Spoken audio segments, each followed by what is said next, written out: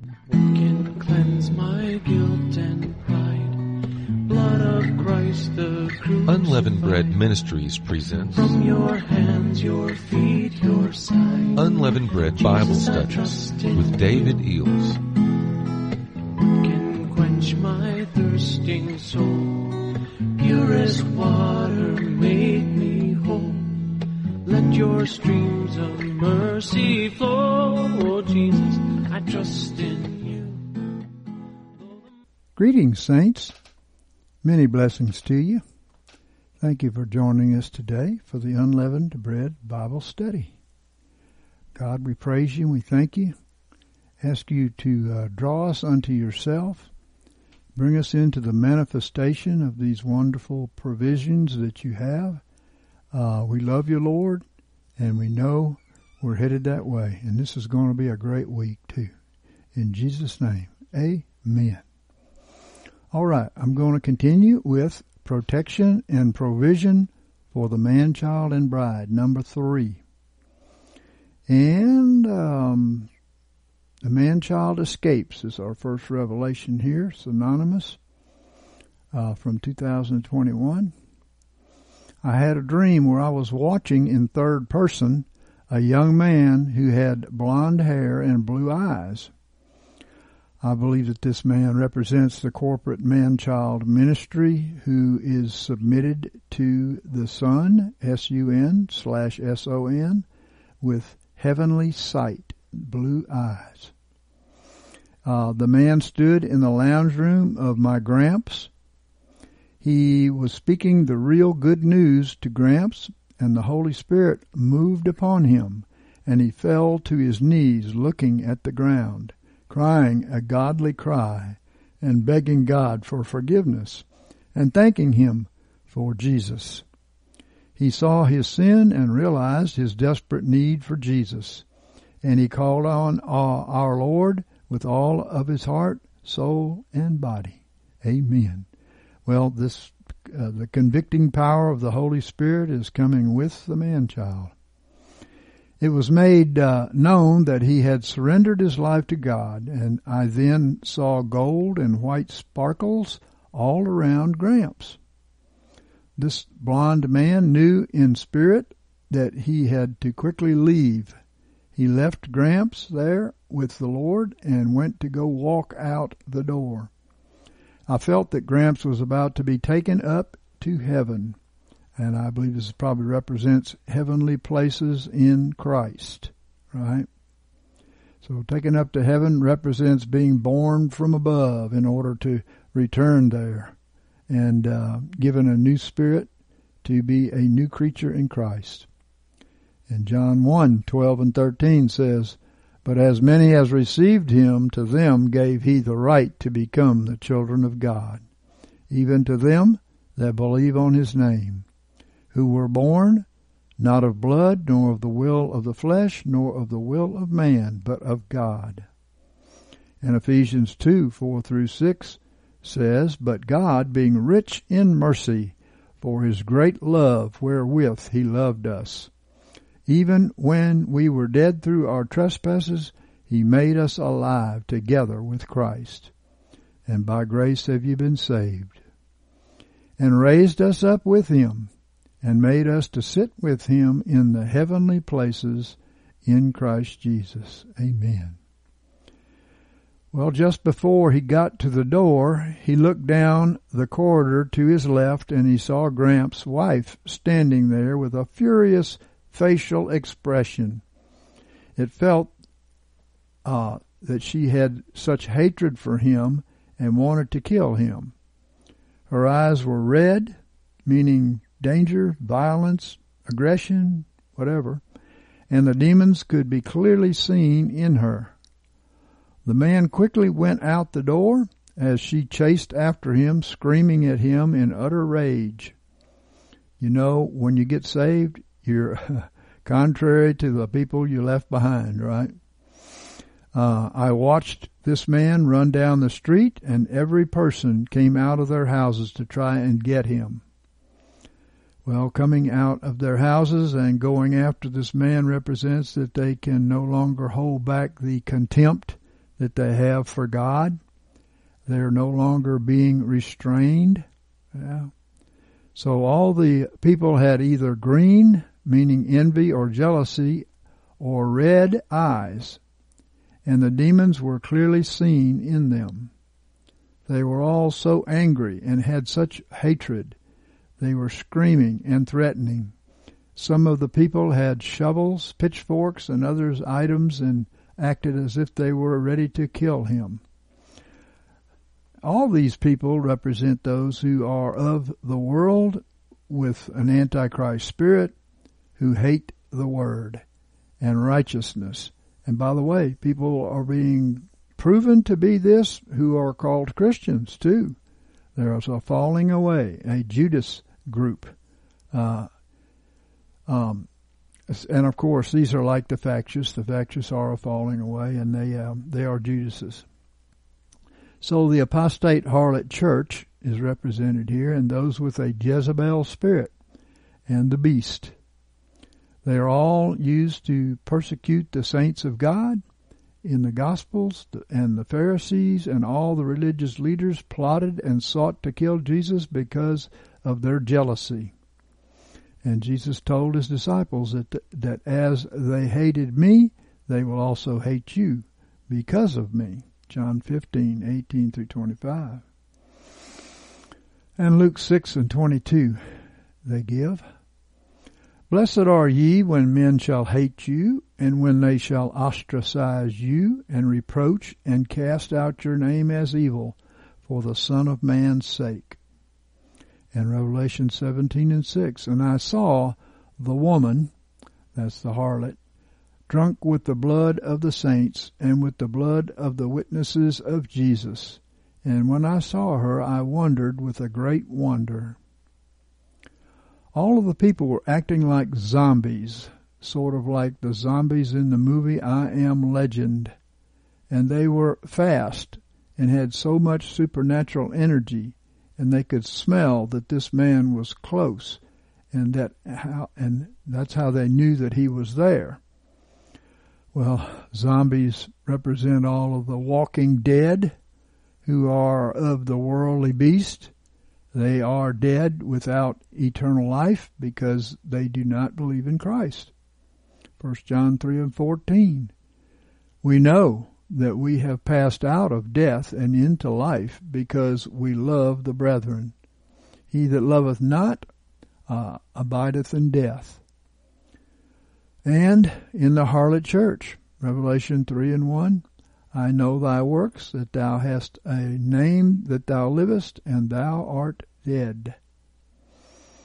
So the blind man was super fast, and no one could catch him. He ran past them all, not looking to the left or the right or behind him.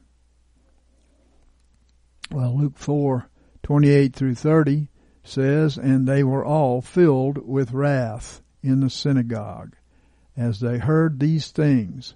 And they rose up and cast him forth out of the city, and led him unto the brow of a hill whereon their city was built, that they might throw him down headlong. But he, passing through the midst of them, went his way. Yep, he's protected while he's speaking the truth. The man's presence felt pure, innocent, peaceful, and he was calm and gentle. I felt that he had compassion for everyone. I felt bad for those that were against him, but he was so grateful to God for his grace. Amen. So the man-child body will manifest the complete nature of Christ in them, and walking as he walked. I watched this man as he ran through the streets where the people came after him in anger, acting like zombies. The man ran to a street where no one was yet out in the streets. And when a woman came out of the front of her house, she was acting normal, and he spoke the word to her, and she fell to the ground, praising and worshiping God, and began thanking him for Jesus. I saw the same gold and white sparkles go around her, and I felt that she too was about to be taken to heaven. In other words, heavenly places in Christ. The man knew that he had to leave now, so he left, and not looking back, as he knew he had done what God wanted him to do. He was done in this town. Well, the man-child ministry and the disciples of Christ will fulfill the Great Commission to go into all the world and to preach the gospel from town to town. Amen. And Mark 1:38 says, And he saith unto them, Let us go elsewhere into the next towns, that I may preach there also. For to this end came I forth. And Matthew 10:23, But when they persecute you in this city, flee into the next. Amen. So multitudes of people all came out of their houses, chasing after him in anger. I was zoomed out so I could now see a larger area, and I saw thousands, maybe tens of thousands of peoples in different hordes, all chasing after this man, but none could catch up to him. John 7:30 says, They sought therefore to take him, but no man laid his hand on him, because his hour was not yet come. And John 10:39, They sought again to take him, and he went forth out of their hand. I saw the spots that the sanctified lady and Gramps were now just a little light in a bubble. Apart from them, everything else was dark, with zombies all running. Obviously, God's children are protected in a bubble and seen as lights of glory in the spirit realm. And Matthew 5:14 says, Ye are the light of the world. A city set on a hill cannot be hid. So true. 2 Corinthians 4:6, Because it is God that said, Light shall shine out of darkness, who shined in our hearts unto enlightenment of the knowledge of the glory of God in Christ's face. Amen. That's the NENT version. The man ran out of this town and into another, and when going into town, he spoke to a few people about the Lord, and then went into the center of the town. Luke 4:43 says, But he said unto them, I must preach the good tidings of the kingdom of God to the other cities also, for therefore was I sent. Mark 16:15, And he said unto them, Go ye into all the world, and preach the gospel to the whole creation. Amen. And of course, it's going to be taken seriously, the Great Commission, in these days, because we are running out of time and people are going to know it. So, on the front of a building, it had a wanted sign with a picture of what the man looked like in the previous town. But now he looked like a completely different person. He still had blonde hair and blue eyes, but his face and hairstyle looked different to how it was in the previous town. Well, that could be because people pass on an untrue picture of righteous people. In Colossians 3:3-4 says, For you died, and your life is hid with Christ in God. And when Christ, who is our life, shall be manifested, then shall ye also with him be manifested in glory. But it seemed like his face would change every time he went into a new town. Well, it could be that the man-child is a corporate body of many brethren who are manifesting the life of Jesus in their own bodies. He will appear to be a different person every place these men minister the gospel. So people couldn't recognize him unless they heard what he said. This is true. You know, he can speak through many different bodies, and he will. Matthew 15:17, he saith unto them, But who say ye that I am? And Simon Peter answered and said, Thou art the Christ, the Son of the living God. And Jesus answered and said unto him, Blessed art thou, Simon Bar-Jonah, for flesh and blood hath not revealed it unto thee, but my Father who is in heaven. The revelation comes from God. And all the wicked can't understand it. No one comes unto the Son except the Father draws, so they don't understand it. Luke 8 and 8 says, And other seed fell on the good ground, and grew, and brought forth fruit 100-fold. And he said these things. He cried, He that hath ears to hear, let him hear.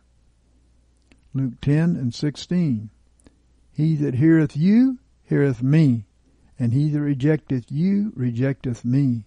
And he that rejecteth me, rejecteth him that sent me. And it's going to be true in these days too, the same thing. Father, thank you that you give wisdom to your people, Lord. In the name of Jesus. John 6 and 44. No man can come to me except the Father that sent me draw him. And John 14 and 6. Jesus saith unto him, I am the way and the truth and the life. No one cometh unto the Father but by me.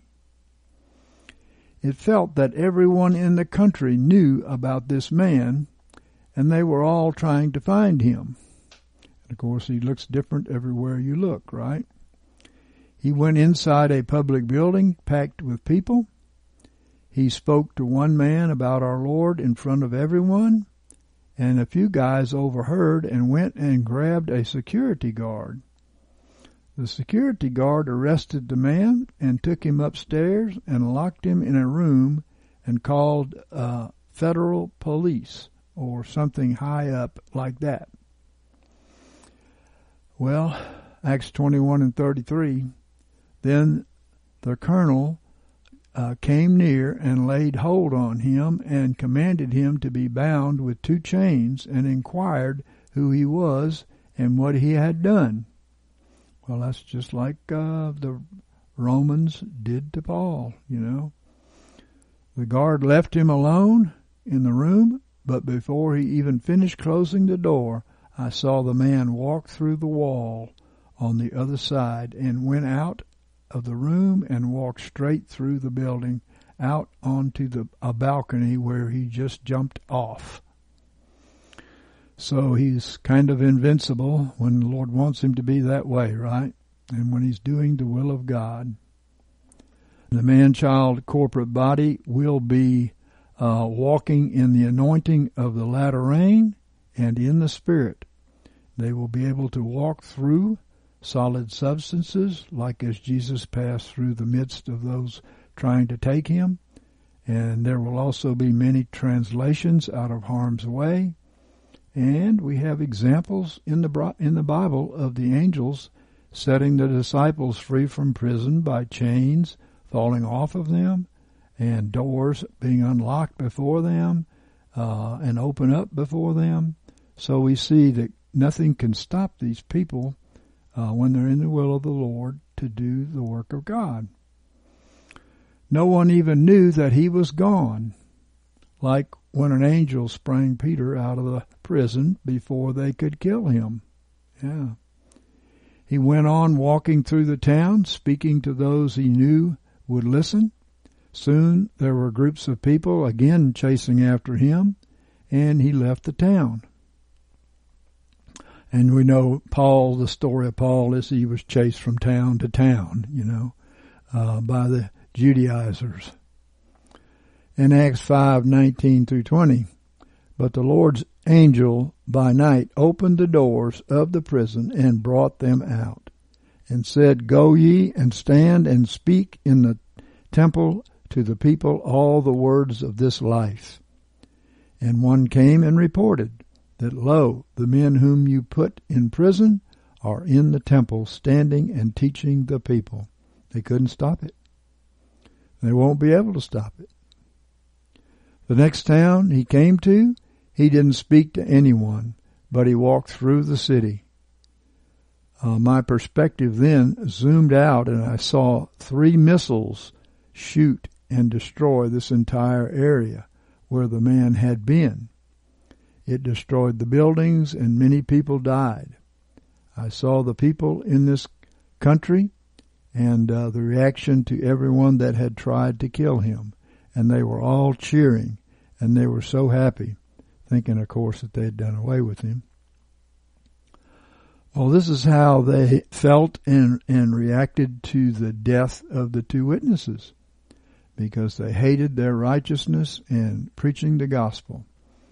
The world is going further and further to the left, folks, and righteousness and purity coming out in these days is going to be greatly opposed. Revelation 11, 3 through 12. Revelation 11 and 10. And they that dwell on the earth rejoice over them and make merry, and they shall send gifts one to another, because these two prophets tormented them that dwell on the earth. Yep, the convicting power was making them miserable. Then I saw the man appear in a bush in the middle of nowhere, and I felt that he had been translated to this area just in time for the missile to go off. And everyone else was convinced that he had died, and they were celebrating and stopped looking for him.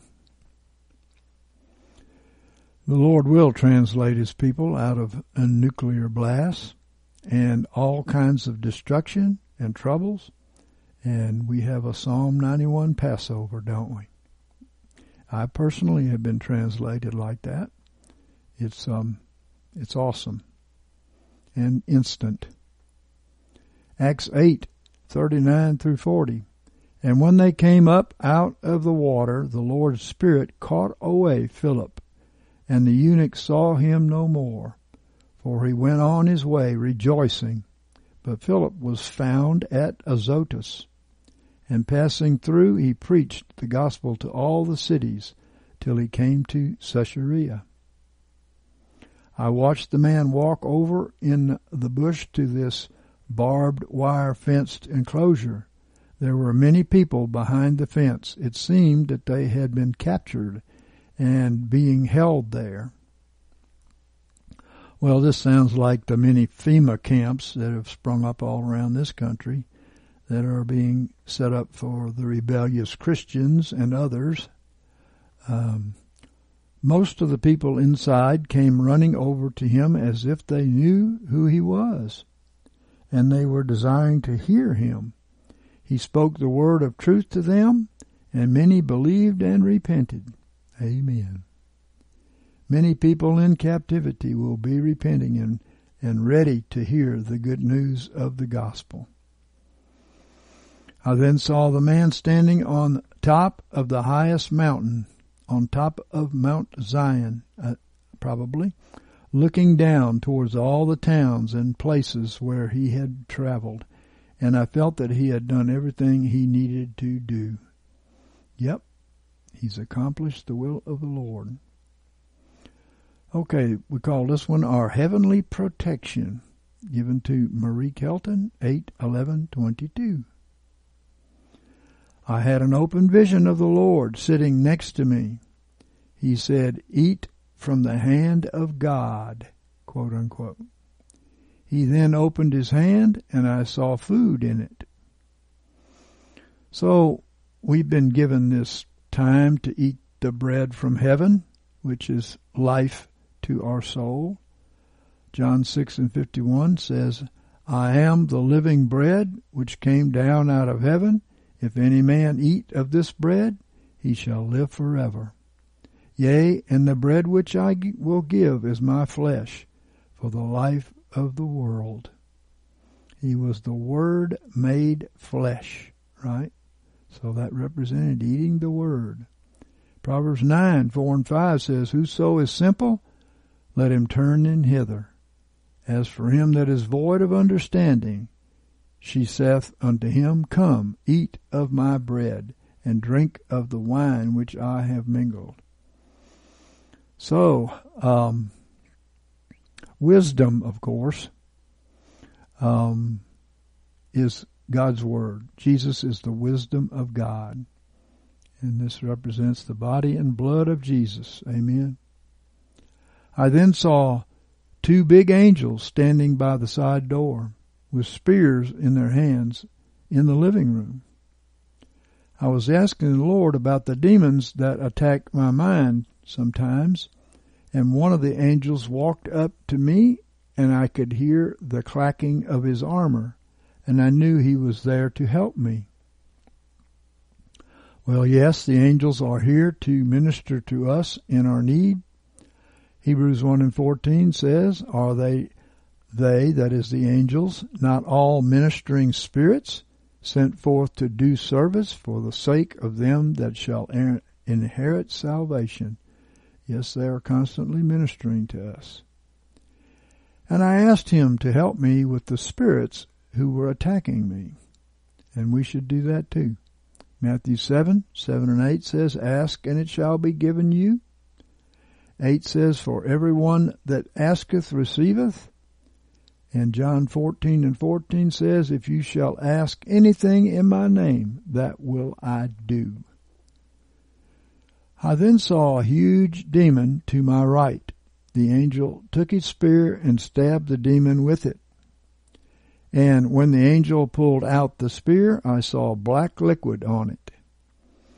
I then saw 2 angels walking with a demon in between them. They were holding it up. The angels then stopped, and the demon was kneeling. Philippians 2:9-11 says, "Wherefore also God highly exalted him, and gave unto him the name which is above every name, that in the name of Jesus every knee should bow, of things in heaven, and of things on the earth, and of things under the earth, and that every tongue should confess that Jesus Christ is Lord, to the glory of God the Father." And of course, Ephesians 6:12, "For our wrestling is not against flesh and blood, but against the principalities, and against the powers, and against the world rulers of this darkness, and against the spiritual hosts of wickedness in the heavenly places." Colossians 2:15, "Having despoiled the principalities and the powers, he made a show of them openly, triumphing over them in it." We know that Zion, as a type of the bride, will escape captivity. Some need captivity. "If any is for captivity, into captivity he goeth," Revelation says. So if it's necessary and needed, that's what happens. This was Scott Davis, 7/24/2010. "I had this dream. I believe it was early morning. In this dream I was standing in a very large city, so wide and deep I couldn't see its edges." It could be that this represents Christianity. "I was looking into it from the north to the south, so I could see east, west, south, as far as I could see. I saw little off-white rectangular buildings." Off-white means not quite pure. "The city was set on a hilly surface, but not mountainous, and the rectangular buildings were different in height. Some were taller, some smaller, and some were higher than others because of the hills that they sat on within the city." Well, I believe this represents different levels of maturity in the sects of Christianity. "I was deep into the city, and I believe more north, when water began to rise. Now I couldn't tell, if the water was rising or the city was sinking, or a combination of both. But it didn't matter, as the only way to survive would be to make it to higher ground." True, this represents spiritual growth and maturing in Christ, and walking in a more heavenly life, above the worldly, which is where the danger is. "The floor of this city was made of small rectangular stones, perfectly set and arranged without cracks or imperfections." This represents the simple foundation that Jesus is the Son of God, who gave his life as a sacrifice for us. Describing New Jerusalem in Isaiah 54:11 through 13, it says, I will set thy stones in fair colors, and I will lay thy foundations with sapphires. And I will make thy pinnacles of rubies, and thy gates of carbuncles, and all thy border of precious stones, and all thy children shall be taught of the Lord, and great shall be the peace of thy children. And of course, this is speaking of Zion, but not so tall, not out of danger is this city that he's talking about. As I looked out into the city, the water began to flood the city swiftly and steadily, filling the lower areas first. Well, the beast enemy comes in like a flood, with those living on a lower level coming into captivity first. I was alarmed, but not in any panic, and just began to move to higher ground that was behind me. Isaiah 54:9 through 10, it says, For this is as the waters of Noah unto me, for as I have sworn that the waters of Noah shall no more go over the earth, so have I sworn that I will not be wroth with thee, nor rebuke thee. For the mountains may depart, and the hills be removed. Obviously the water can do that, right? But my loving kindness shall not depart from thee, neither shall my covenant of peace be removed, says the Lord that hath mercy on thee.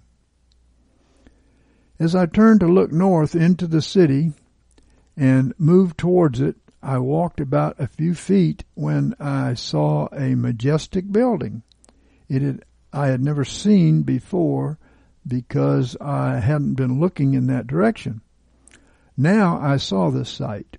This building had stairs that surrounded it that slowly rose to its doors.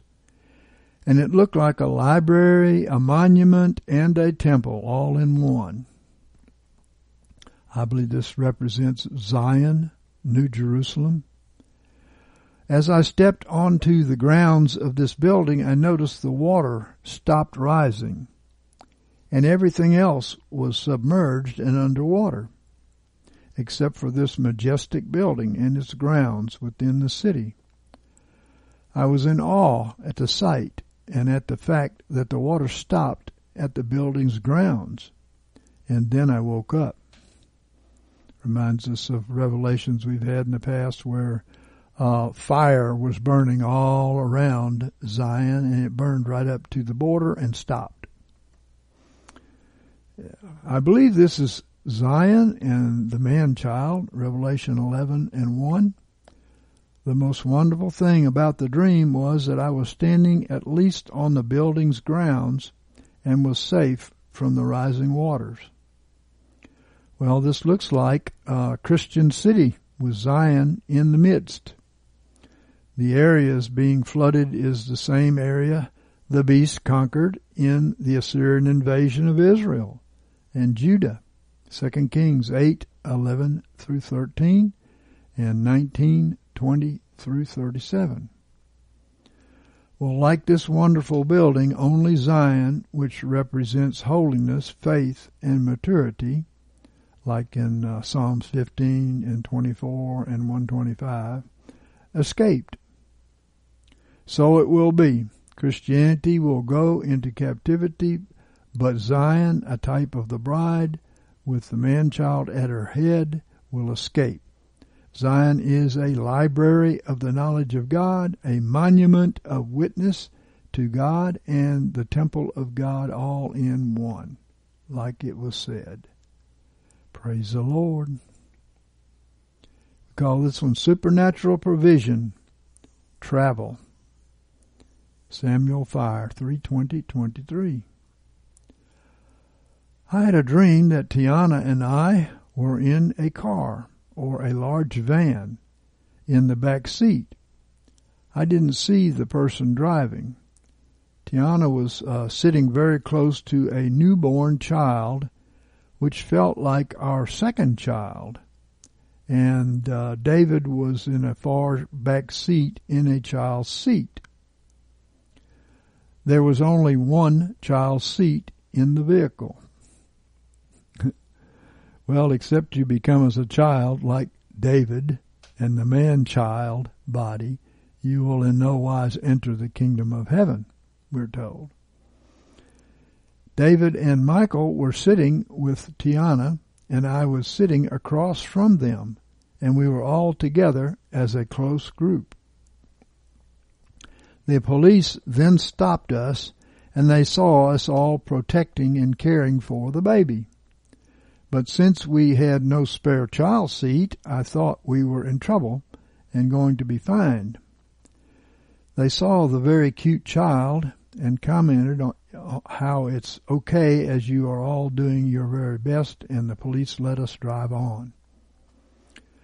Well, I believe God always has favor on His righteous people, and because we were in God's will, He protected us and showed us His favor through the men in police authority. Yes, that's true. He gives you favor. And Proverbs 16:7 says, when a man's ways please the Lord, He maketh even his enemies to be at peace with him. And Romans 8:31, what then shall we say of these things? If God is for us, who is against us? And 1 John 3:22, and whatsoever we ask we receive of Him, because we keep His commandments and do the things that are pleasing in His sight. Next, we were sitting in a train with many carriages. We had all our belongings with us, and other people on the train had theirs. And we were going somewhere, but I didn't know where. People kept leaving and getting on at each train stop. It sounds like the gospel train, right? They get on, they get off, Each time the train stopped, we were witnessing to people all we could.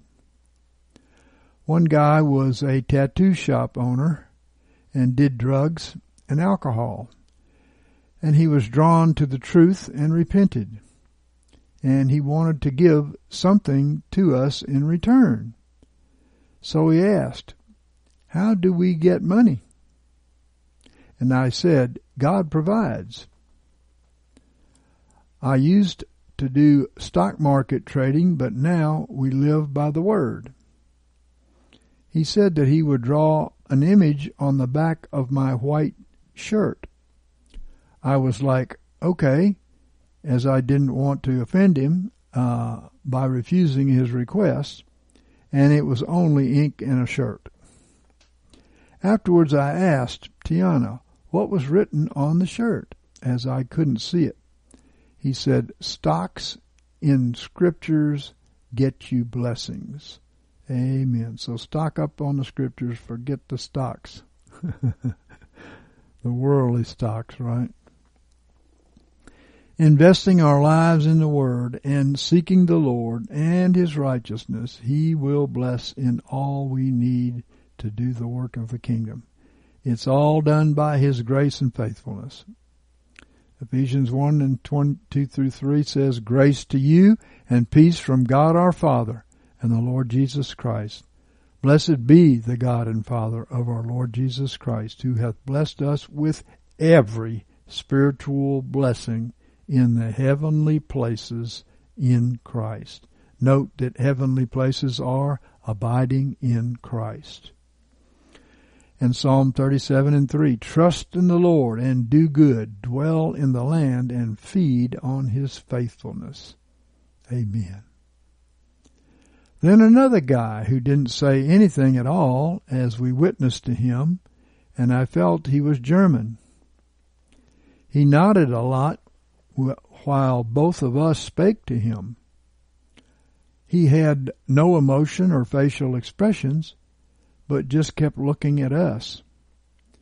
Then after we talked to him, he suddenly got up and went to his belongings and just grabbed everything he had, which were really expensive items, and gave them to us. He kept going back and forth, carrying loads of items. Well, by seeking Father and doing His will, He provides all of our needs. Luke 12:31 says, "Yet seek ye His kingdom, and these things shall be added unto you." And Philippians 4:19, "And my God shall supply every need of yours according to His riches and glory in Christ Jesus." He will. And in your weakness He will be made strong. He will meet you where you least expect it sometimes, but He will provide your needs. Luke 10:7, "And in the same house remain, eating and drinking such as they have, for the laborer is worthy of his hire. Go not from house to house." And Luke 6:38, "Give, and it shall be given unto you, good measure, pressed down, shaken together, and running over, shall they give into your bosom. For with what measure you measure it, it shall be measured to you again." So if you give abundantly, you will reap abundantly, right? So some people think they have to hold on to this for tomorrow because, I could do without. But God has promised to not let you do without, right? So therefore you can turn it loose, right? The train then had a lengthy stop, and I felt I should go find bags for all these items that were just given so we could take them off the train and when we got to our destination. So I asked Tiana, and she said, okay. And I was worried if I left that, I would not make it back and miss the train and be cut off from Tiana and David. Well, some people will miss the last train out because of worrying over stuff or trying to bring it all with them. We've had dreams like that. When the doors opened, I saw market stalls, but nothing was set up yet. A great setback to the marketing of buying and selling is here. Giving here brings it back multiplied when you need it later. So you can't afford not to give, and you can't pack it all with you, right? There were tables and shading set up, but the workers had not yet set out any items to sell. I ran out and asked the people at the first stall if they had bags.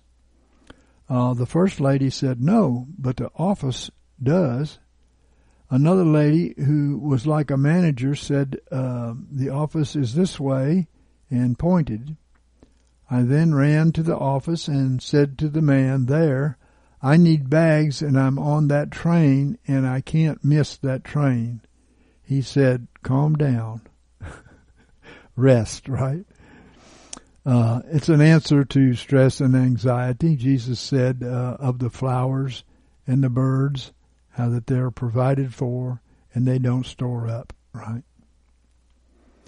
And just as he said this, the manager lady came in and spoke up for me, saying, it's true, he needs them now. The man started to give me paper bags, and I thought, no, I don't like paper bags. They tear and break so easily. Why not strong plastic or garbage type bags? Well, the people of God took what supplies they could to go into the wilderness. No doubt this allayed some of their fears so that they could go, but surely it was all gone, and faith had to bring them through. So God is like that. He's weak to the weak, and he may let us take some things, but down the road you're going to have to learn to walk by faith. And the best way is to give, and it'll be given unto you, good measure, pressed down, shaken together, and running over, right? Just as I thought this, they found a roll of plastic garbage bags, and I reached out my wallet to pay for them and saw that my wallet had thousands of dollars in it. I had no idea how they got there. I was going to give $100 to the man for the bags, but I felt that Tiana would ask why I gave him so much. I was then given the roll for free. and they smiled. And then I ran, and I made it back to the train. And then I woke up. Well, Jesus said, freely you have received, freely give.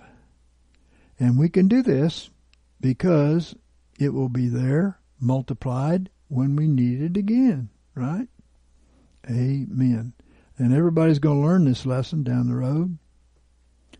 Okay, we call this New Jerusalem, the restoration of David's throne. I want to share this teaching with you. We read in the Bible that God always repeats history. Ecclesiastes 3:15, for example, that which is hath been long ago, and that which is to be hath long ago been. And God seeketh again that which is passed away. Yes, we can see that history repeats. So, what we want to study here is the biblical evidence that God is bringing again the kingdom of David. Of course, he brought it in Jesus' time, and he's bringing it again in our time. And I'd like to look at a few parallels so we can learn more about the man-child and the bride in this sequence. We know that when Jesus came, that was the Son of God coming in the body of a son of David. That would be the man-child body in these days. As we're going to see, this was in order to manifest through that Son of David his presence upon the earth and to bring forth the covenant. Acts 15:14, reading down, it says, Simeon hath rehearsed how first God visited the Gentiles to take out of them a people for his name. And to this agree the words of the prophets, as it is written, After these things I will return, and I will build again the tabernacle of David, which is fallen. All right, I will return, he said. Is speaking of the Lord's return. Maybe not the way man thinks, but it's the way God is going to do it. Okay. But also it says here, I will build again the tabernacle of David. So he's going to return and build the tabernacle of David. Why the tabernacle of David? Why not just the tabernacle that was used by Israel since the time of Moses? He said that because he is identifying a restoration of the time of David, and, of course, Jesus came as a David. I will build again the tabernacle of David, he said. Not the temple as a building, but the tabernacle. In the time of David, there was only a tabernacle, which represents the temporary, mobile dwelling place of these bodies as a temple for the Lord. And also we're headed into the wilderness tribulation where a mobile tabernacle is needed. You have to move in a wilderness, right? He goes on in verse 16, And I will build again the ruins thereof, and I will set it up, that the residue of men may seek after the Lord, and all the Gentiles upon whom my name is called. So this tabernacle of David is for the restoration of the Gentiles, to bring them into the kingdom, make them a temple/tabernacle for God, and to restore again the time of David. He's restoring everything about the kingdom concerning David, which was a type and a shadow of Christ's time and of the end time. And as we're going to see, not only was he restoring the tabernacle of David, but he was restoring a city of David. Hebrews 12:18. For you're not come unto a mount that might be touched, a spiritual mount, and that burned with fire, and unto blackness and darkness and tempest. Well, he's speaking here about the restoration of Mount Zion. And this was in general to the Hebrew Christians, not just the Hebrews at Mount Zion or in Jerusalem. He tells the Hebrews in that day that he is not talking about a physical Mount Zion in Jerusalem, because this text says, "For you are not come unto a mount that might be touched." He continues, "But you are come unto Mount Zion," verse 22. So it's not a physical mountain that we can touch. It's a spiritual mountain made for a spiritual people. And of course that was the born again people there that he was talking to. We're not physical Jews, we're spiritual Jews, born again Jews. The spiritual man is a Jew, Christ in us, not the natural man.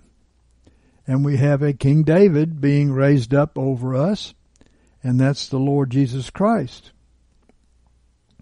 So you see that we have come unto Mount Zion, and, quote, "the sound of a trumpet and the voice of words, which voice they that heard entreated that no word more would be spoken unto them." Verse 19. So the Israelites told Moses, quote, "Don't let God speak to us. If he speaks to us, we'll die." Well, that's true. That's what the word of the Lord does. It puts to death the old man and gives life to the new man, right? So you go up there and talk to God for us, they told Moses. That was in Deuteronomy 5:23 through 25. Well, they wouldn't touch the mountain in that time. Moses was the one who climbed the mountain. Moses was the one who received as the first fruits the glory of God. And in fact, he came down with the glory of God all over his face as he shone. And Moses even had to put a veil upon his face in order to deal with the children of Israel. The veil, the New Testament tells us, is the flesh.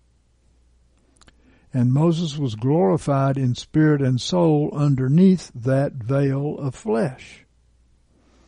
He did that because he went up the mountain, which is what? They said, we'll die.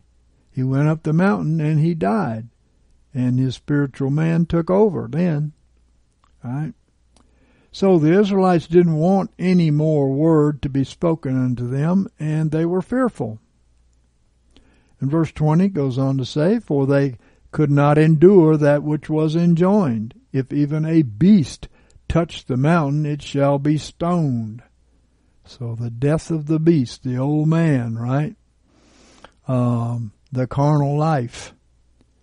They knew that to climb that mountain, they would have to lose their old life to enter into the presence of God, because the mountain represented holiness. It represented death to self and death to the flesh. Verse 22 goes on, "But you are come unto Mount Zion, unto the city of the living God." So it represents all of this. The heavenly Jerusalem, not the earthly Jerusalem everybody's looking to. No, we haven't come to that Jerusalem. We are Christians. We've come to that spiritual, heavenly Jerusalem, and to innumerable hosts of angels. Oh, thank God for them. So we see that the heavenly Jerusalem is being restored for the heavenly people. The spiritual Jerusalem for the spiritual people. The spiritual tabernacle is not physical anymore. It is God's people. The people who will be traveling through this coming wilderness that we call the tribulation. And that's why we need the tabernacle, because we'll be traveling through the wilderness. Verse 23 goes on to say, "To the general assembly and church of the firstborn who are enrolled in heaven, and to God the judge of all, and to spirits of just men made perfect." Well, that's what this mountain represents. On top of Mount Zion is the heavenly Jerusalem. The mountain represents the city in which David was king and in which the presence of the Lord dwelt. We know that Jerusalem itself represents the bride, because John was told, "Come up hither, and I will show thee the things which must come to pass hereafter." 4:1, he was shown the heavenly Jerusalem. And Revelation 21:2, "And I saw the holy city, the new Jerusalem, coming down out of heaven from God, made ready as a bride, adorned for her husband." So there you have it. It's the bride. The holy city is the bride. And in verse 9 he says, "Come hither, and I will show thee the bride, the wife of the Lamb." And he carried me away in the Spirit to a mountain great and high, and showed me the holy city, Jerusalem, coming down out of heaven from God. It was coming down out of heaven, notice, from God, as it is today. As a matter of fact, Revelation chapter 3 says the same thing. That's very important because some people don't believe that Jerusalem is coming down now. We need to know that God is rebuilding Jerusalem in spirit, soul, and body, because Jerusalem is the bride. And right now the bride is upon the earth. And Jesus said to the church of brotherly love, Philadelphia, which I believe was a type of the bride, it was the one that was praised and not rebuked at all, in Revelation 3:12. "He that overcometh, I will make him a pillar in the temple of my God, and he shall go out thence no more." Because people do come in and they do go out. They come and they go, depending upon how much temptation they've got in the world, usually. "And I will write upon him the name of my God, and the name of the city of my God, the new Jerusalem." That's the city of God, the new Jerusalem, "which cometh down out of heaven from my God, and mine own new name." And we know that the word name in Greek means nature, character, and authority. And here it's speaking about the nature, character, and authority of the Lord being upon the new Jerusalem, the bride. So we see the city cometh, present tense. It is coming down out of heaven. It's still going to be coming at the end, down out of heaven. Except at the end, the bride will have her new body, and she'll be visible to all creation as she is coming down out of heaven upon the earth. So right now the bride is being born from above, because we are a copy of those things that are in heaven, is what God told Moses, right? The bride is being born from above, spirit, soul, but we don't see those things. We see that God is restoring this Mount Zion, which is the kingdom of God on earth. Notice I didn't say body at that time, right? For 2,000 years, we've been in a falling away state, a backslidden state. God's people were taken captive to Babylon, which is false religion, false ideas about God, etc., etc. They missed out on the true gospel that they need to cause them to walk as Christ walked in the kingdom. And right now, once again, just as in Jesus' day, God is restoring the tabernacle of David. He is restoring the kingdom of God. He's restoring the new Jerusalem, which is the bride. And he's restoring the place of David as king. The Virgin Mary was prophesied by the angel Gabriel, God's chief messenger angel, that she was going to bring forth the fruit of Jesus. Luke 1:30. "And the angel," that's Gabriel, "said unto her, Fear not, Mary, for thou hast found favor with God. And behold, thou shalt conceive in thy womb, and bring forth a son, and shalt call his name Jesus. Well, in Revelation 12, we're told the exact same thing. The woman arrayed with the sun, with the 12 stars over her head, brings forth the man-child. So this is a parallel, except in our day we're talking about a corporate birthing of a man-child, because every time history repeats, it repeats with larger groups of people. This individual woman, Mary, brought forth an individual man-child. That was the type, that was the shadow, and that will be fulfilled in these days, very, very soon. The woman in Revelation 12 represents the church, and she is bringing forth a corporate man-child. She is corporate, and the man-child is corporate. In other words, a group of people. Verse 32, he shall be great, and shall be called the Son of the Most High. And the Lord God shall give unto him the throne of his father David.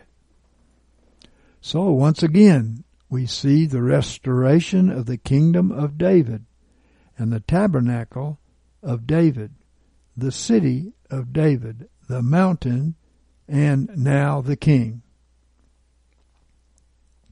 In the last chapter, we discovered that God was going to raise up a man-child, a corporate man-child of David in these days, and that they were to lead the bride, to be the head of the bride. Now we know that Jerusalem was the bride, according to Revelation. We also know that David dwelt in Jerusalem, and that he lived and ruled over the people in Jerusalem, which is in general where the leadership of the 12 tribes dwelt. In other words, a representation of the leadership of the rest of the 12 tribes was there, because that's where the seat of the government was. So was the tribe of Judah, and David led them. He was their head. And there are many similarities between the man-child and the bride, like being caught up to the throne, and all the parallels that they're all caught up to the throne. But we also discovered in the last chapter that there are 2 thrones. There is a throne of David, and there is a throne of the bride. In Jeremiah 3:17, at that time they shall call Jerusalem the throne of the Lord. That's a big throne, isn't it? And all the nations shall be gathered unto it, to the name of the Lord. So we see that it's also the name, right? Of course, Jerusalem is a lot bigger throne than the throne of David, because we're talking about a much larger group of people. The bride is not all of the church, as some people say. We've been lied to about that, because in every other place in the Scriptures, the types and shadows prove that this is just not the case. Are we all given the position of the bride? Yes. But do we attain to it? No. That's the problem. Okay. And as we know, Jerusalem wasn't all of Israel. There were 12 tribes that were spread throughout the kingdom, and there were the other mountains throughout the kingdom. And these were not all members of the bride. Obviously, we have to make room for the bridesmaids, the friends of the bridegroom, and all the others who joined the marriage feast, where the groom and the bride were, right? All these other groups joined. It's all a part of it. So we see that the Lord God shall give unto him the throne of his father David, Luke 1:32. Now, wait a minute. He's the Son of the Most High, but he gives unto him the throne of his father David. That means he has 2 fathers. We know from John, that which is born of the flesh is flesh, and that which is born of the Spirit is spirit. Jesus was the Son of God in his spirit, Romans 1:4 says, and he was the son of David according to the flesh, verse 3 says. In other words, God used Mary through the seed of the woman to bring forth the man-child, to bring forth Christ. So, he was truly Son of Man and Son of God. And so it is also in the end time. Just as in Jesus' day, when God sent the Son of God into the flesh of a son of David, so it is that God once again is going to send the Son of God to earth to dwell in the flesh of a son of David. It isn't the flesh that people can glorify. It is the Son of God who dwells inside. He can use any flesh. He used a donkey once. He can use any flesh. Man gets neither the credit nor the glory. But the Son of God who is coming into our midst is not only coming into his Davids, he's coming in his bride, and he's coming in his people everywhere through their ministry. Colossians 1:27, Christ in you, the hope of glory. But this is going to have to start from the top down, as it was in Jesus' day. He was the head, and it went on down through the body, right? And that's the way it will be in this day. He's coming as the head in the man-child. And the Scripture also tells us to see him in the mirror, 2 Corinthians 3:18. But we all, with an unveiled face, beholding as in a mirror the glory of the Lord, are transformed into the same image from glory to glory, even as from the Lord the Spirit. So he's telling you the means to get there, and it is to see it as done. It was done at the cross, right? And this means, of course, that as we walk by faith, we believe that we received Christ in all of his nature, and all of his righteousness, and all of his truth. We believe that there has been a reconciliation, an exchange, as we walk by faith and we see him in the mirror, reckoning that we don't live anymore, but he lives in us. Then righteousness is imputed to us, and God brings it to pass. Amen. So, the first fruits of these, of Christ coming to be manifested in his people, is the David man-child ministry. Gabriel goes on to say, and he shall reign over the house of Jacob forever, and of his kingdom there shall be no end. Luke 1:33. And when Jesus came in a body of the Son of David, that was the beginning of the time that Jeremiah 33 speaks about, when, quote, David shall never want a man to sit upon the throne of the house of Israel, unquote. Jeremiah 33:17. That was not fulfilled before Jesus came, because there were thrones that a seed of David did not sit upon after that. And even at Jesus' time, Israel was being ruled over by the Roman Empire. But we know that when Jesus came, from then on forever, he is the one who sits upon the throne. Yes, he can use different bodies, but he sits upon the throne. The seed of David is multiplied. That's why he's able to sit on on the throne in different bodies. The one who sits upon the throne, the one who rules over the house of David, that's who he is.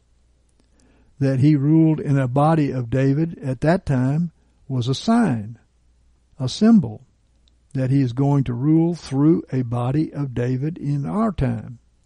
He says, quote, and of his kingdom there shall be no end. He's talking about David. That makes Jesus the one who is the very center of importance here. The Bible says, He that saith he abideth in him ought himself also to walk even as he walked. 1 John 2 and 6. So we should abide in him to have this blessing, and not be like a pillar that's not moved in and out. How is it that we are members of the body of Christ? It's when we walk in his steps. The Lord has shown me in the New Testament that that's exactly the way everybody brings forth their heritage, because we can only abide in Jesus when we walk in his steps. Different people are called to different ministries in the New Testament, and we are spiritual offspring because we have received their spiritual seed into our life. So that heritage has been passed on to us, and walking in the steps of Jesus is the only way that we can prove that we are his seed. Now, what is the throne of David? We've been told more about the throne, for instance, where the Queen of Sheba visits the son of David, Solomon, the Prince of Peace, representing Jesus Christ. Solomon is a symbol here of both Jesus Christ in his day and Jesus Christ in this day. He's coming in both cases as, quote, a seed of David. Not a physical seed of David in our day, but a spiritual seed of David. The seed is different in our day. It's the Word. It's the Word that recreates Christ in us, right? Amen. So the Queen of Sheba says to Solomon, "Blessed be the Lord thy God, who delighteth in thee to set thee on his throne." Okay, this is important. On his throne. There is a throne of God on the earth. And this is speaking about the throne of the Lord. We think about a throne up in heaven, but we see here that God has a throne on the earth. It's a copy of the one in heaven, as God told Moses. Everything is a copy of what's already up in heaven. So to be king for the Lord thy God, because thy God loved Israel to establish them forever. Therefore made he thee king over them, to do justice and righteousness.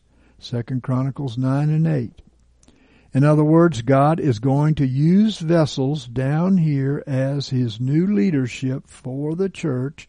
He is delivering God's people from the Saul leadership, who died, right? And he is bringing them this time to the David leadership. And the Sauls are dying. We can see it happening all around us. This is not going to be anybody glorifying flesh here. This is going to be the Lord, once again, coming in humble flesh in order to do his work and to be the spiritual leader over his people. When Jesus came to sit upon the throne of David, the people around him didn't see flesh being glorified there. Obviously, they expected someone to come as a king and rule over them, over their flesh, but they were very mistaken. So they did not recognize nor accept Jesus, who he was. And once again, I believe that the Lord is coming in humble means, not the kind of king that the world would look for. That way, only humble people would recognize him. Well, notice, quote, to set thee on his throne, unquote. That term is also used here in Revelation 12 and 5.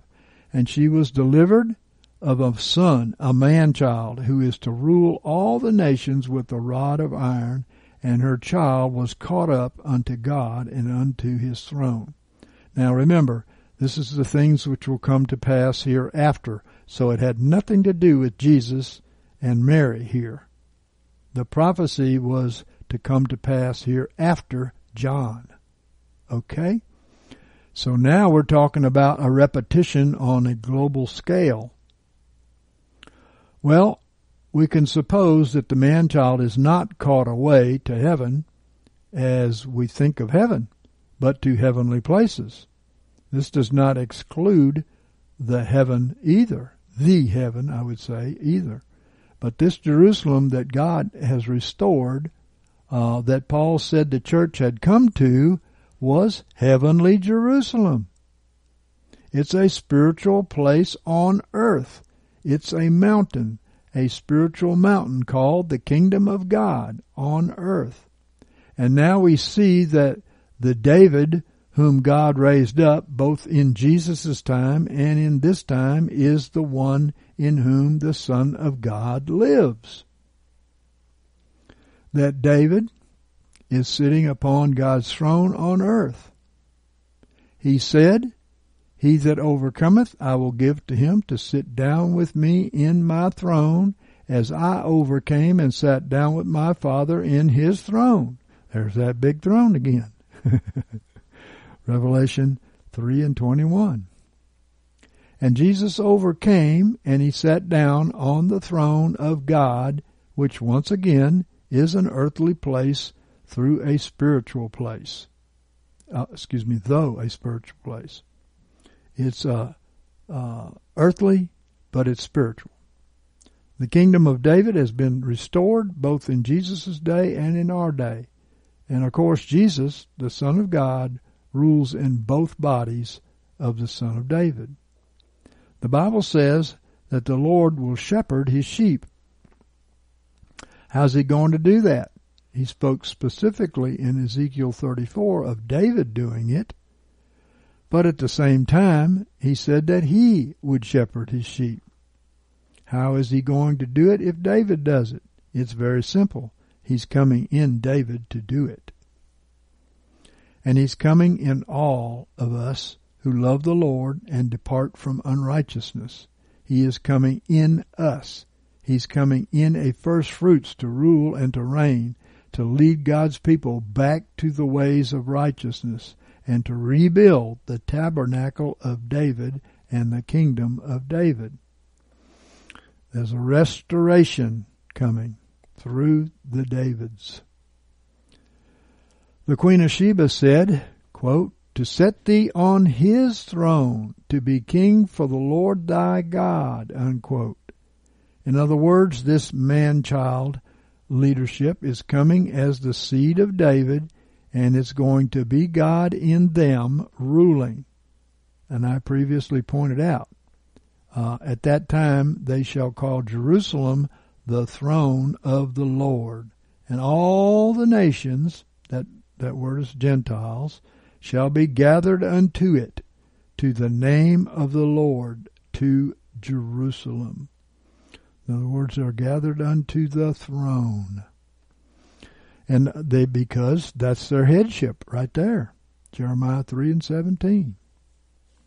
Jerusalem represents the name of the Lord, which is the nature, character, and authority of the Lord. So we see a throne within a throne. We see David's throne in Jerusalem, but we also see of Jerusalem as the throne and also the bride.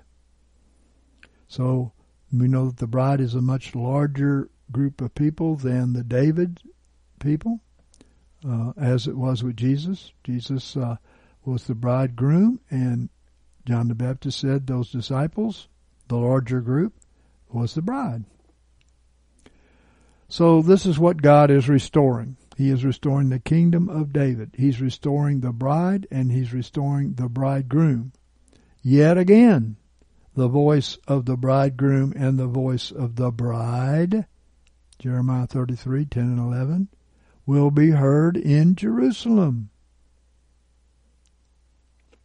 So John the Baptist verified who Jesus was, John 3:25. There arose, therefore, a questioning on the part of John's disciples with a Jew about purifying. And they came unto John and said unto him, Rabbi, he that was with thee beyond the Jordan, to whom thou hast borne witness, behold, the same baptizeth, and all men come to him. John answered and said, A man can receive nothing except it have been given him from heaven. Ye yourselves bear me witness that I said, I am not the Christ, but that I am sent before him. He that hath the bride is the bridegroom. There it is. But the friend of the bridegroom, that's another group, that standeth and heareth him, rejoiceth greatly because of the bridegroom's voice. You notice that all of these different groups have to fit together. Jesus was the first fruits, but there was a first fruits unto him. The disciples John saw following Jesus at that time, those first fruits unto Christ in those days who followed him out of apostate Judaism. Those are who the bride was in that day. He that hath the bride is the bridegroom. Now Jesus, who was the man-child born of the virgin, was also David as king, and all these types and shadows are coming together to show us that he was the bridegroom. David was the head of Jerusalem and was the head of the bride, while being a member of the bride, because he's the head of the body, right? Okay. As he ruled in Jerusalem, which the Bible says is the bride. And here we see Jesus leading his disciples, who were the bride, that he was raising up and teaching as the first fruits and the head of that body. He was raising up the first fruits from out of the apostate denominations of Judaism. Once again, Jesus is going to raise up a bride, and the Bible says in Song of Solomon that she's one. She's the choice one of her mother. He called her there the Shulamite, which means perfect one. He's once again raising up a body of believers that are one, not defiled with all the women that Revelation 14 speaks about. They represent the denominations, the sects of different religious groups. They're not one. So this body of believers is not broken up into sects, divisions, or strifes, which Paul said in Galatians chapter 5 was the work of the flesh.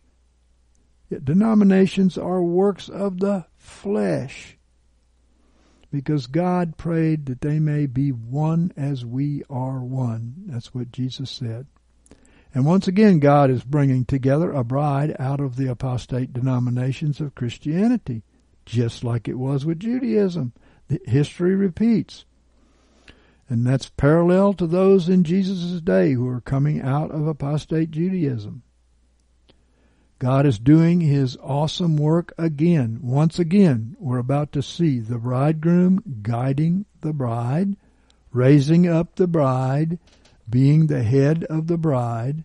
Who is that bridegroom? It is Jesus Christ, coming to fellowship with his bride in another seed of a son of David, because history has to repeat.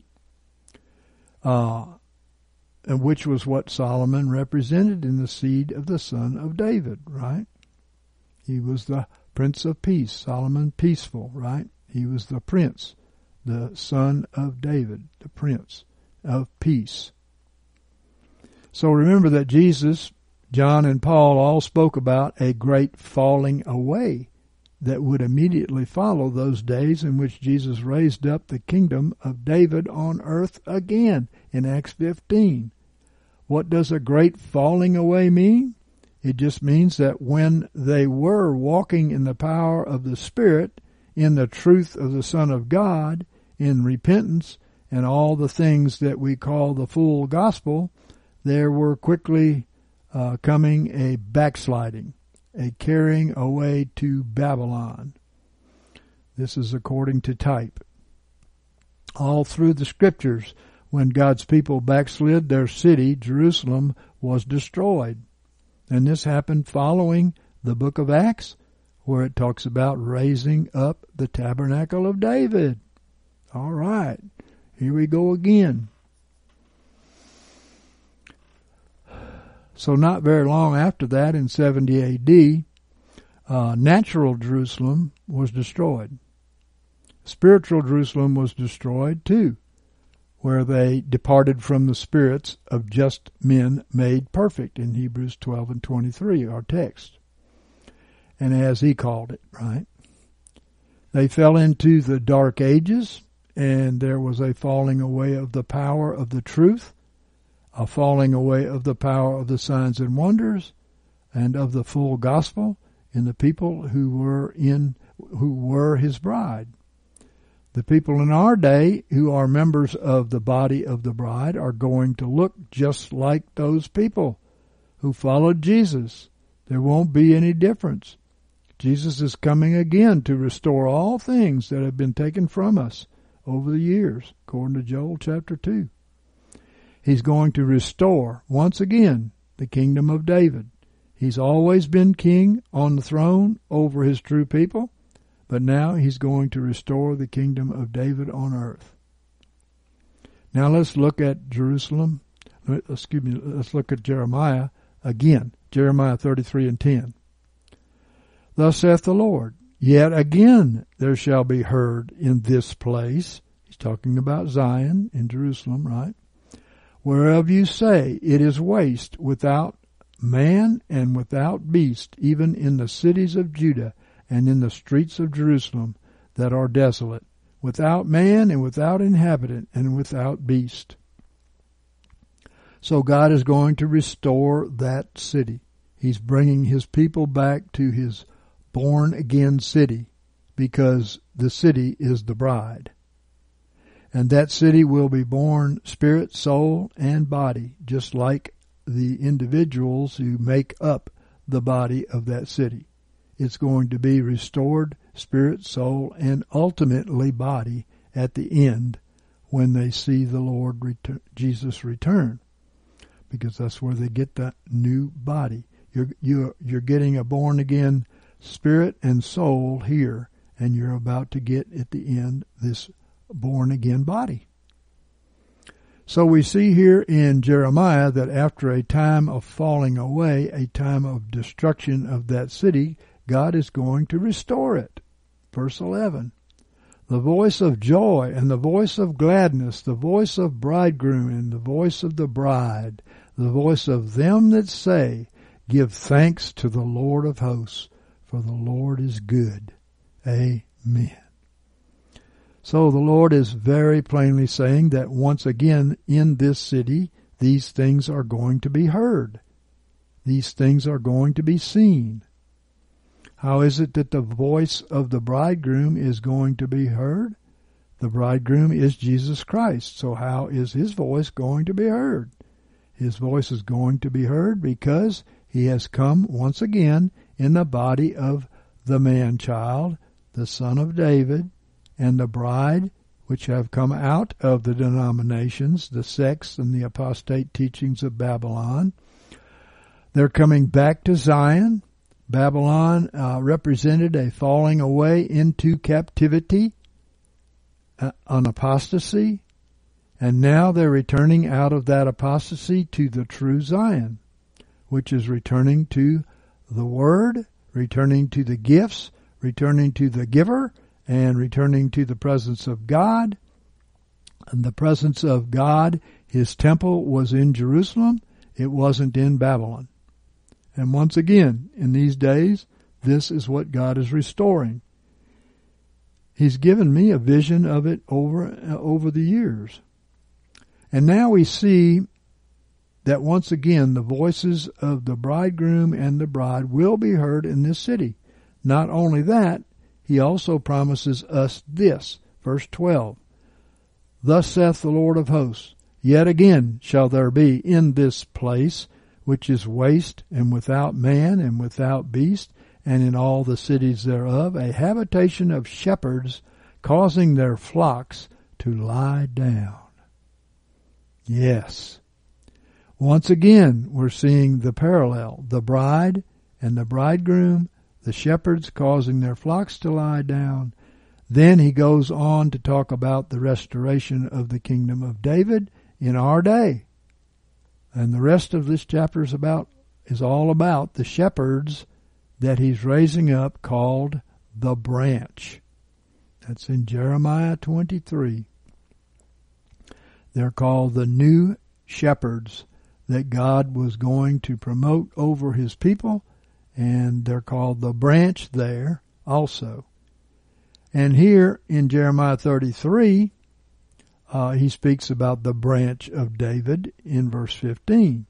The corporate name of this body of the branch of David was called the Lord our righteousness. Notice, our, meaning, of course, that it is a corporate body. You see that? A corporate body. Up until the time that Jesus came, the following verse was never fulfilled. Verse 17. For thus saith the Lord, David shall never want a man to sit upon the throne of the son of David. He has come once again in a man-child in order to raise up the house of Israel, and now there has always been a David, because Jesus from generation to generation is the head over his people. He is the eternal son of David, and so David shall never lack a man to sit upon the throne of Israel. So Jesus ruled through all of the men. And again, that didn't get fulfilled in that day because that line was broken. It's going to get fulfilled in the sign of David being raised up today. There have been good shepherds who ruled according to Jesus, the Word, in their hearts. As we've seen, thrones can be very corporate in the end time.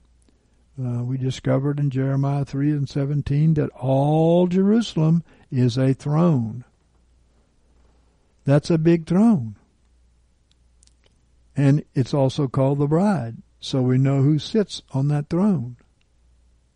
And when he says, he that overcometh, I will give to him to sit down with me in my throne, Revelation 3:21, what do you think that means? Some people think, oh, it's just talking about a throne up there in heaven somewhere. Well, it can't be, as you can see. Yeah. But no, there is a very present manifestation of this, because the bride is going to sit down next to the groom on the throne. And who is the groom? The groom is Jesus Christ, manifested in his sons of David in this day. God is raising up the kingdom of David again. I'm going to prove that to you in just a minute.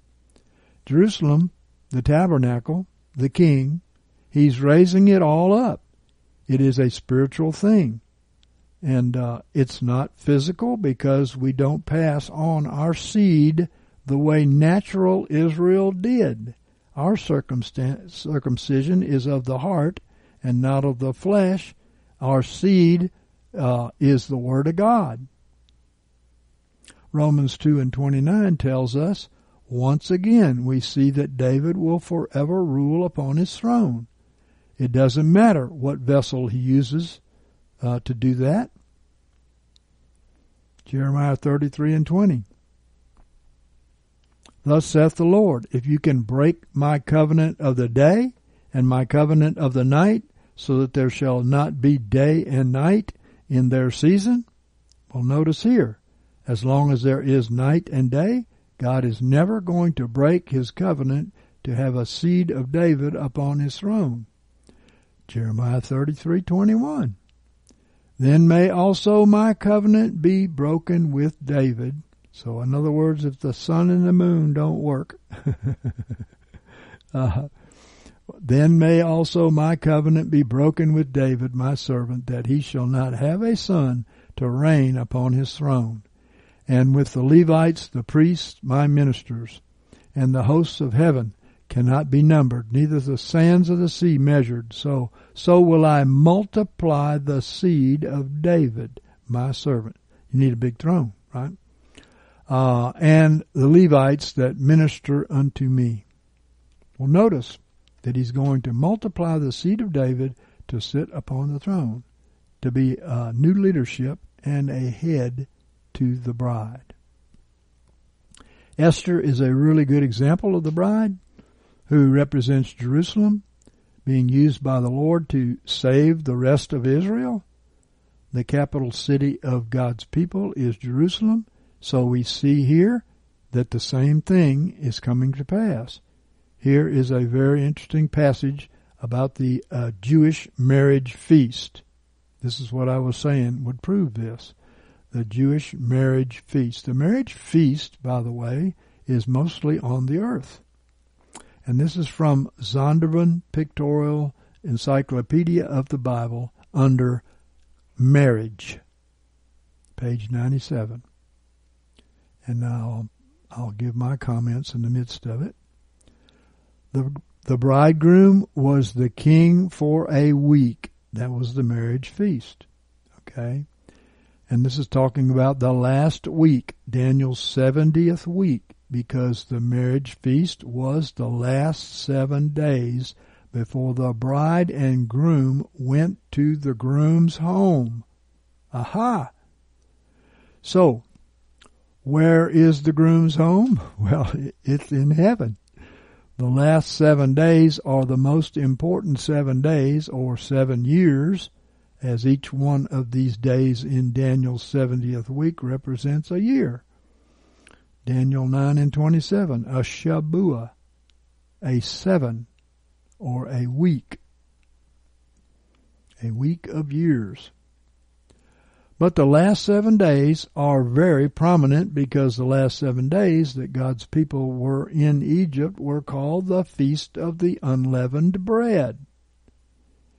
And now once again we're coming to a 7-day year marriage feast, which is the last 7 days before going to the groom's home. And the last 7 days of unleavened bread before they leave Egypt, a type of the world. By the way, only unleavened bread can bring forth the fruit of Christ in you. And he warned them to not have any leaven in their houses in that 7 days, or they would be cut off from the people of God. Exodus 12. Go and read it. Now, here we go.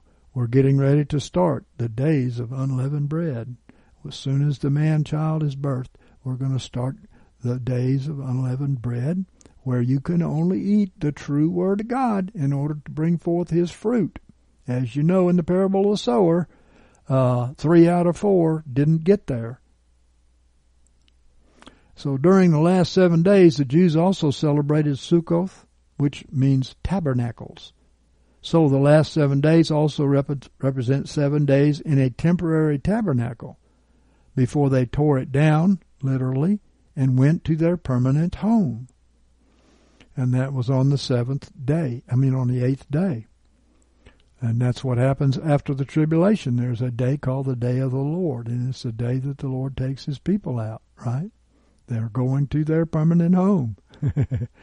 We're also going to our permanent home. God has given us a permanent body. This body is just a temporary tabernacle that we're walking in now, and we'll only have it until the end of the 7 days. Then God is going to give us that new tabernacle. So this last 7 days is very important, all through the Scriptures. In fact, all of the feasts have something to do with the end times. Okay, continuing with Zondervan's revelation there. The bridegroom was the king for a week. Okay, this is the 7-day marriage feast, Daniel's 70th week, the tribulation. And this time it's 7 years. So during the whole week, their majesties wore their festal clothes, as they obviously sat upon the throne, and did not work, and merely looked on at the games, except that now and then the queen joined in a dance, accompanied by that's the bridegroom, friends. There's the friends of the bridegroom. John the Baptist called himself the friend of the bridegroom. And by the way, the friends of the bridegroom are not the bride, as everybody says the whole thing is the bride, the whole church. No, you're seeing all of the church broken down into all these parts of this marriage feast. With tambourines and a band, they went to the bride's house. That's on earth. Where is the bride's house? We know that the groom's home is in heaven. So we know that the bride's house is here on earth. Where is the bride now? Here on earth. She is being born from above, spirit, then soul, and then ultimately body, right here on earth. So the wedding party goes to the bride's house, quote, where the wedding ceremonies were to start, unquote. The ceremonies went on for 7 days, representing 7 years. Quote, the bride, richly dressed, adorned with jewels, usually wore a veil which she took off only in the bridal chamber. The veil represents several things in 1 Corinthians 11. The veil represents a woman's submission to her husband, but a veil also represents not being able to see this husband clearly until the certain time. Isn't that something? In other words, they're going to the groom's home, and at the very end, she is able to see clearly, without a veil, what the groom looks like. Quote, escorted by her companions, the virgins. They're her companions. They're not the bride. The virgins are not the bride, but the virgins have a part in the ceremony at the end. Quote, they take their lamps at night, usually very late at night, unquote, like the parable in Matthew 25 says. And, quote, they escort the bride and the groom to the groom's home. That's their part in the marriage ceremony. The home is obviously in heaven, okay? So this is what we see. Let me explain here that the bride during the time of the marriage feast is betrothed to the husband. She has all the rights of a wife, except she has no personal contact with the groom. The bride during the 7 days of the marriage feast is a story of the book of Esther.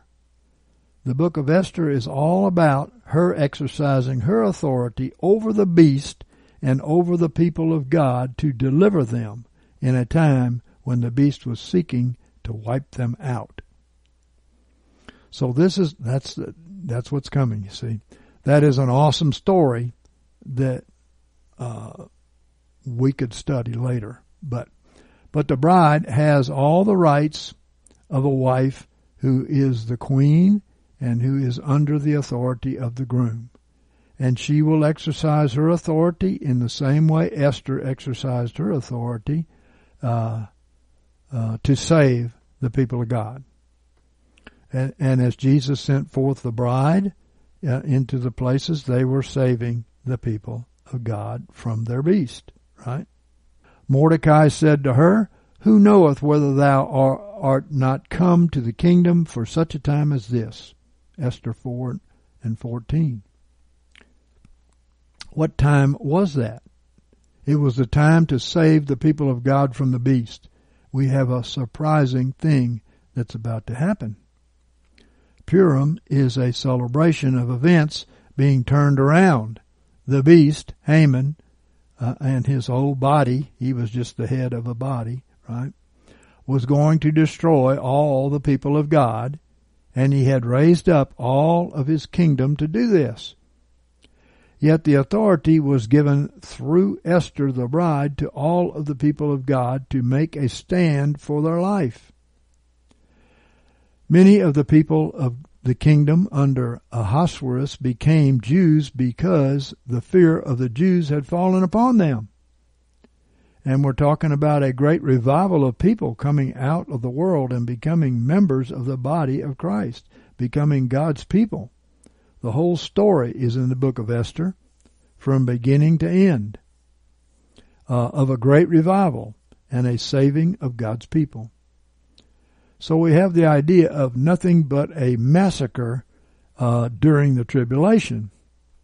Well, there will be a massacre of a lot of people, and some are tares, and some are wheat, and some are goats, and among the sheep. But of the true people of God, the ones who are actually spiritual Jews, we're going to see God's salvation manifested in many powerful ways. They stand for their lives. He will deliver his people in a time much like when Moses came to deliver God's people out of Egypt with great manifestations of God's power. Moses represented the man-child in his time, and Jesus and David in their times, and Joseph in his time. And so we see that more than one man-child has been manifested to bring the knowledge of God's salvation. And when Jesus led the bride, he that hath the bride is the bridegroom, right? He led them into the knowledge of God, for instance, such as the knowledge of provision in the wilderness, when Jesus multiplied the fishes and the loaves, and he told them they should have done it. It was because he led the bride into the wilderness, like Moses led Israel into the wilderness, and there they received the supernatural provision of God. There's nothing to fear about these days to come. The Lord is sending a leadership. He's sending the power to multiply the fishes and the loaves, and for manna to come out of heaven. And Jesus said that he was that provision from God. He was the manna, which actually is translated man in one place in the Old Testament. He was the man who came out of heaven, who gives life to the world. Moses was a provision in his day. So don't worry about the time to come. Put your faith totally in the Lord, because the Lord is raising up a provision, and the man-child is the beginning of that provision that is going to be passed on to the bride, and that is coming very shortly. So the authority of the bride, which is a much larger group of people, obviously Jesus was one, but the disciples were the bride, right? A larger group of people. It's going to be felt throughout the world. And the fear of the world, as they see God's provision and his angels round about his people, his protection will come upon them, so that many of the people of the world are going to want to become Jews. They're going to want to become Christians in the coming days, like it was in Esther. And we have a great revival coming, the things that are going to be turned around. Many have thought that the only thing we're going to see is a massacre, but I have news for you. The Feast of Purim is going to be fulfilled. And the best way to do it is, in another parable, eat the lamb. Eat all of the lamb. Christ in you is not under the curse, right? So the great celebration of the salvation of God's people from the beast, that's what Purim is all about. It was a great surprise. Many people read that, and they wonder, how does that fit in with all the terrible things I've heard about in the times to come? Well, we need to put our faith in the living God. If you don't have faith in God, the devil will take advantage of you. He will be able to conquer you. If you believe what the devil says, what your carnal mind speaks to you constantly, he is able to take advantage of that. And you're giving him permission to rule over you. What we have to have is a renewed mind. We have to take up the shield of faith to quench the fiery darts and the destruction of what is coming. So, we're going to see very shortly the man-child caught up to the throne. And that is for the purpose of leading the woman through the wilderness, like Moses did, leading the woman through the wilderness, teaching, providing, etc. And he's also demonstrating how each and every person can also walk in the steps of Jesus. If you say that you abide in him and you don't walk in his steps, that's a liar. That's what we're told. So, we're here to walk in his steps. Jesus is growing in the earth. The man-child and the bride are his first fruits tools to begin this growth in the rest of the body. All of the body has to come into 30, 60, and 100-fold fruit of Jesus Christ, all of the body. That's what we're here for. Some people think we're just here as a spectator sport to watch everything. Well, to a certain extent that's true. We're watching the people who go first, the first fruits. And we keep our eyes on them and we watch and we see how it's done, because the fruit is born and it is proof of who Jesus is in his body. And so great days are coming. We don't want to lie about that. Massacres are coming too. How would you like to escape the massacres? Did they in the book of Esther? Yes, they did. And so we're called to escape the massacre.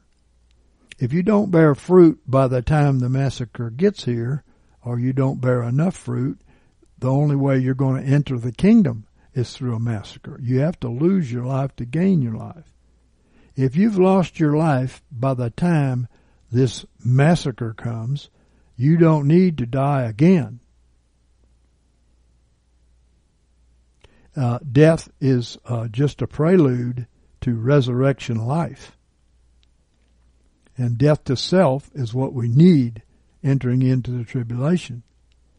The people who are dead and partaken of the resurrection life of Christ are not going to die again.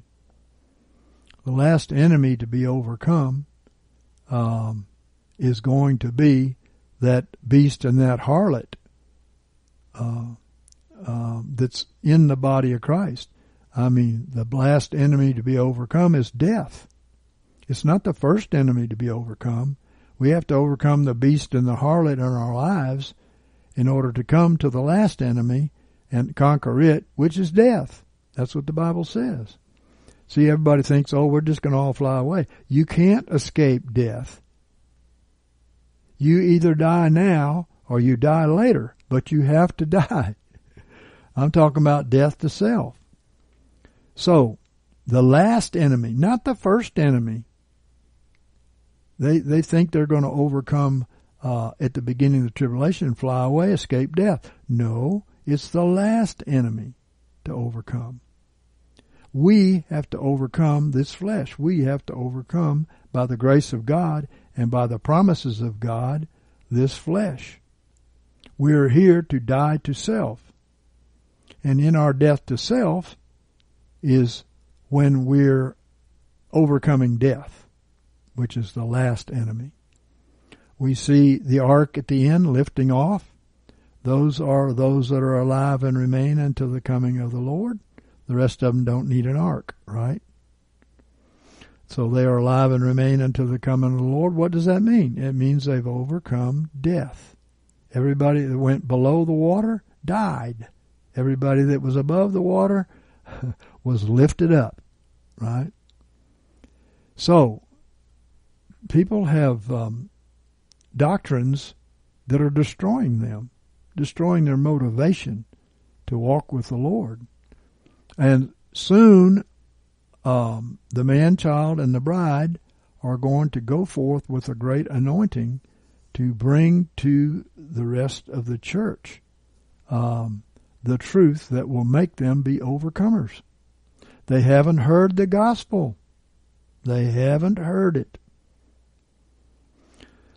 So, we know that we behold in a mirror, with an unveiled face, we behold in a mirror the glory of the Lord and are transformed into that same image from glory to glory. So, in our time in this earth, we are to behold that we have arrived by faith in what Jesus did at the cross. We were crucified with Him. We don't live anymore. He lives now. We went down in the waters of baptism to put the old man to death, and the one who came up was Jesus. We don't live. He lives. And the waters of baptism are the Word of God. Be transformed by the renewing of your mind.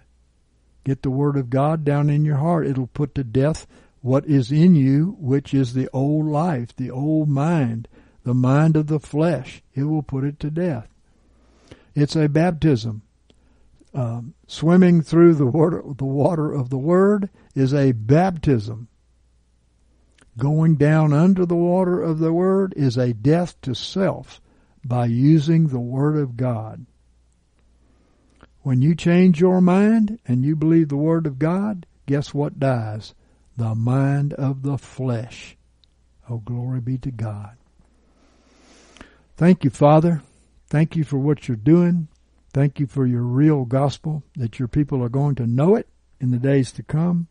Thank you that the man-child is almost here. And shortly thereafter, tribulation starts. And of course, the man-child is to lead the people of God through that wilderness to the promised land. Hallelujah! The promised land.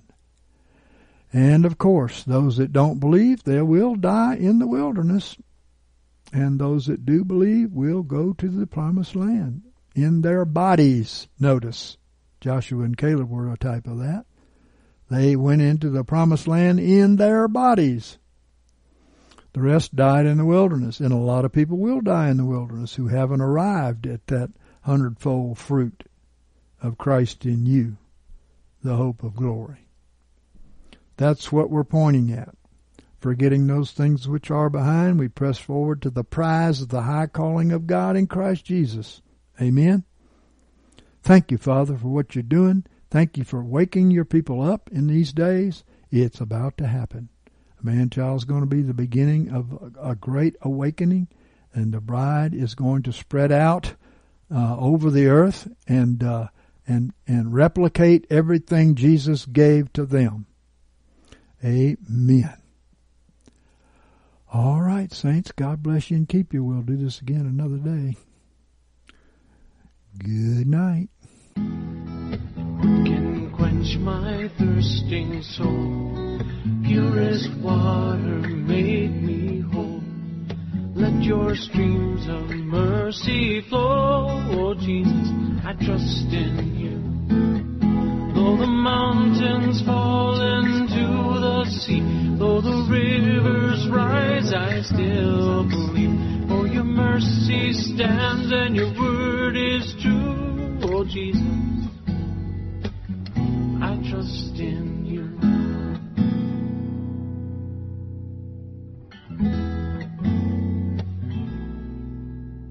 And when I face that darkest night, what will be my guiding light? The shining rays of red and white. Jesus, I trust in you.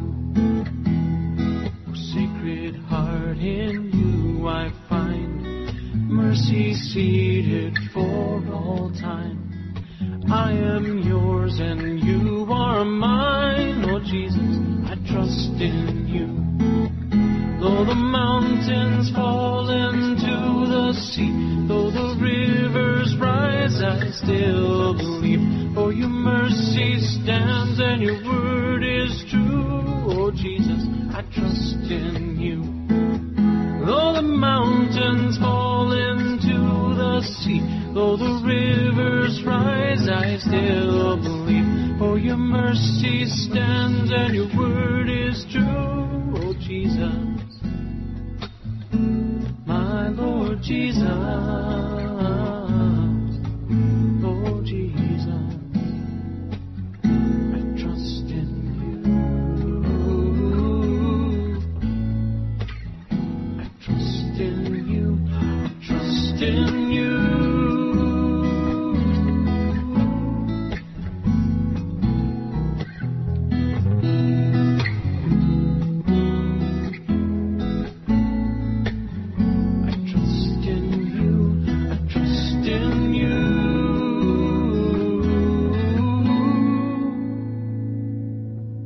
Jesus, I trust in you.